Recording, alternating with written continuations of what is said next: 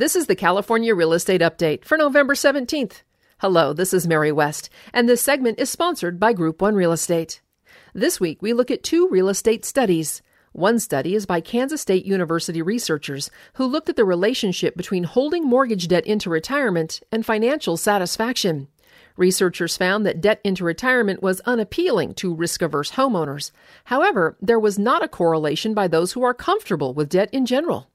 In a different study by the Urban Institute, researchers looked at equity patterns among older households before, during, and after the recession.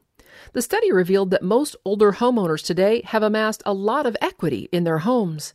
These studies combined paint a favorable lifestyle for older Americans.